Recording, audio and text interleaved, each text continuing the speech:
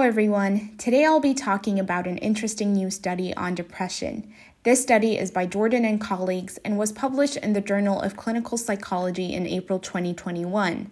In this study, researchers examined the role of negative affect, that is, experiencing negative emotions, and avoidance of positivity in depression.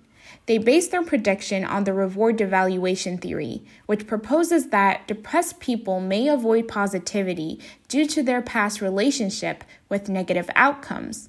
So they hypothesized that both negative affect interference, that is, experiencing negative affect in response to positive events, and fear of happiness are uniquely associated with depression.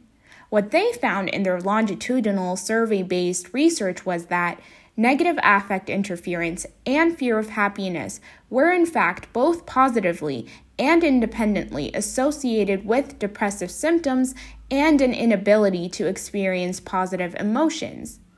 Specifically, greater negative affect interference and fear of happiness predicted increased depressive symptoms. These results are interesting in the sense that they suggest depressed people actively repress their reactions to positive emotions, either due to negative affect interference or fear of happiness, rather than being solely sensitive to negative emotions or lacking positive emotions. If future research replicates the present results, then common therapies offered to depressed patients, like cognitive behavioral therapy, may need to be modified to address biases related to avoidance of positivity.